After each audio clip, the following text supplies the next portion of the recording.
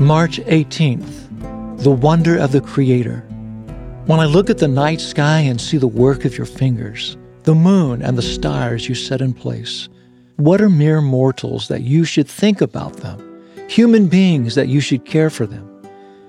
Yet you made them only a little lower than God and crowned them with glory and honor. You gave them charge of everything you made, putting all things under their authority, the flocks and the herds, and all the wild animals, the birds in the sky, the fish in the sea, and everything that swims the ocean currents. O Lord, our Lord, your majestic name fills the earth. Psalm 8, verses 3 through 9. Have you ever had one of those moments where you're so overcome with God's glory that the only sufficient response is to rest in wonder and awe of His majesty?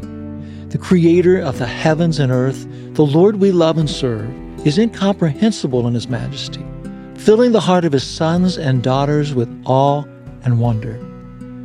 We're able to see but a small portion of His handiwork from where we stand this side of heaven, yet, much like the psalmist in these verses expresses, it is often still more than we can take in. Though we're mere mortals, products of His divine creation, somehow this incomprehensible God desires close relationship with us and made a way for us to experience it. He is like no other. He's one who cannot be understood or measured, yet He has created a way for us to communicate with Him, be in His presence, and call Him friend. Yes, indeed, the wonder and awe of it all.